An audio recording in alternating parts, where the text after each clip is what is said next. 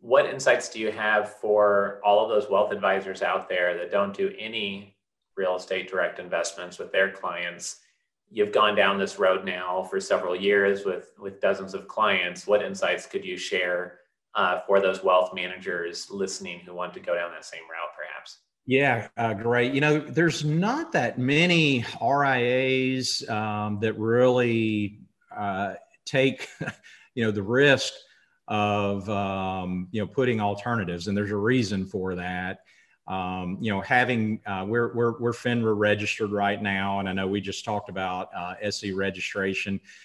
Going through that process now, I'd say if there's other wealth managers out there that want to get into this space, I mean, you've really got to have a really deep compliance team, whether that's in-house or outsourced.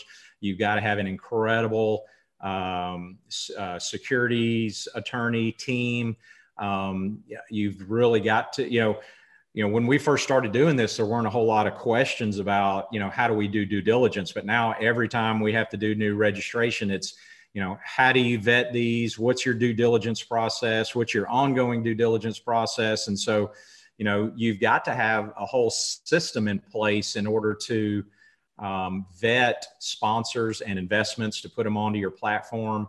And, when we first started, we really didn't have those questions.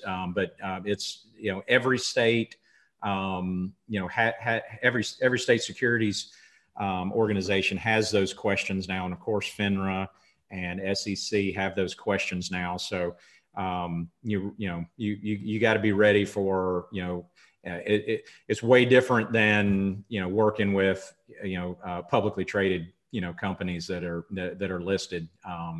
It's totally different. And so you'd really got to be prepared for, a much higher level of due diligence.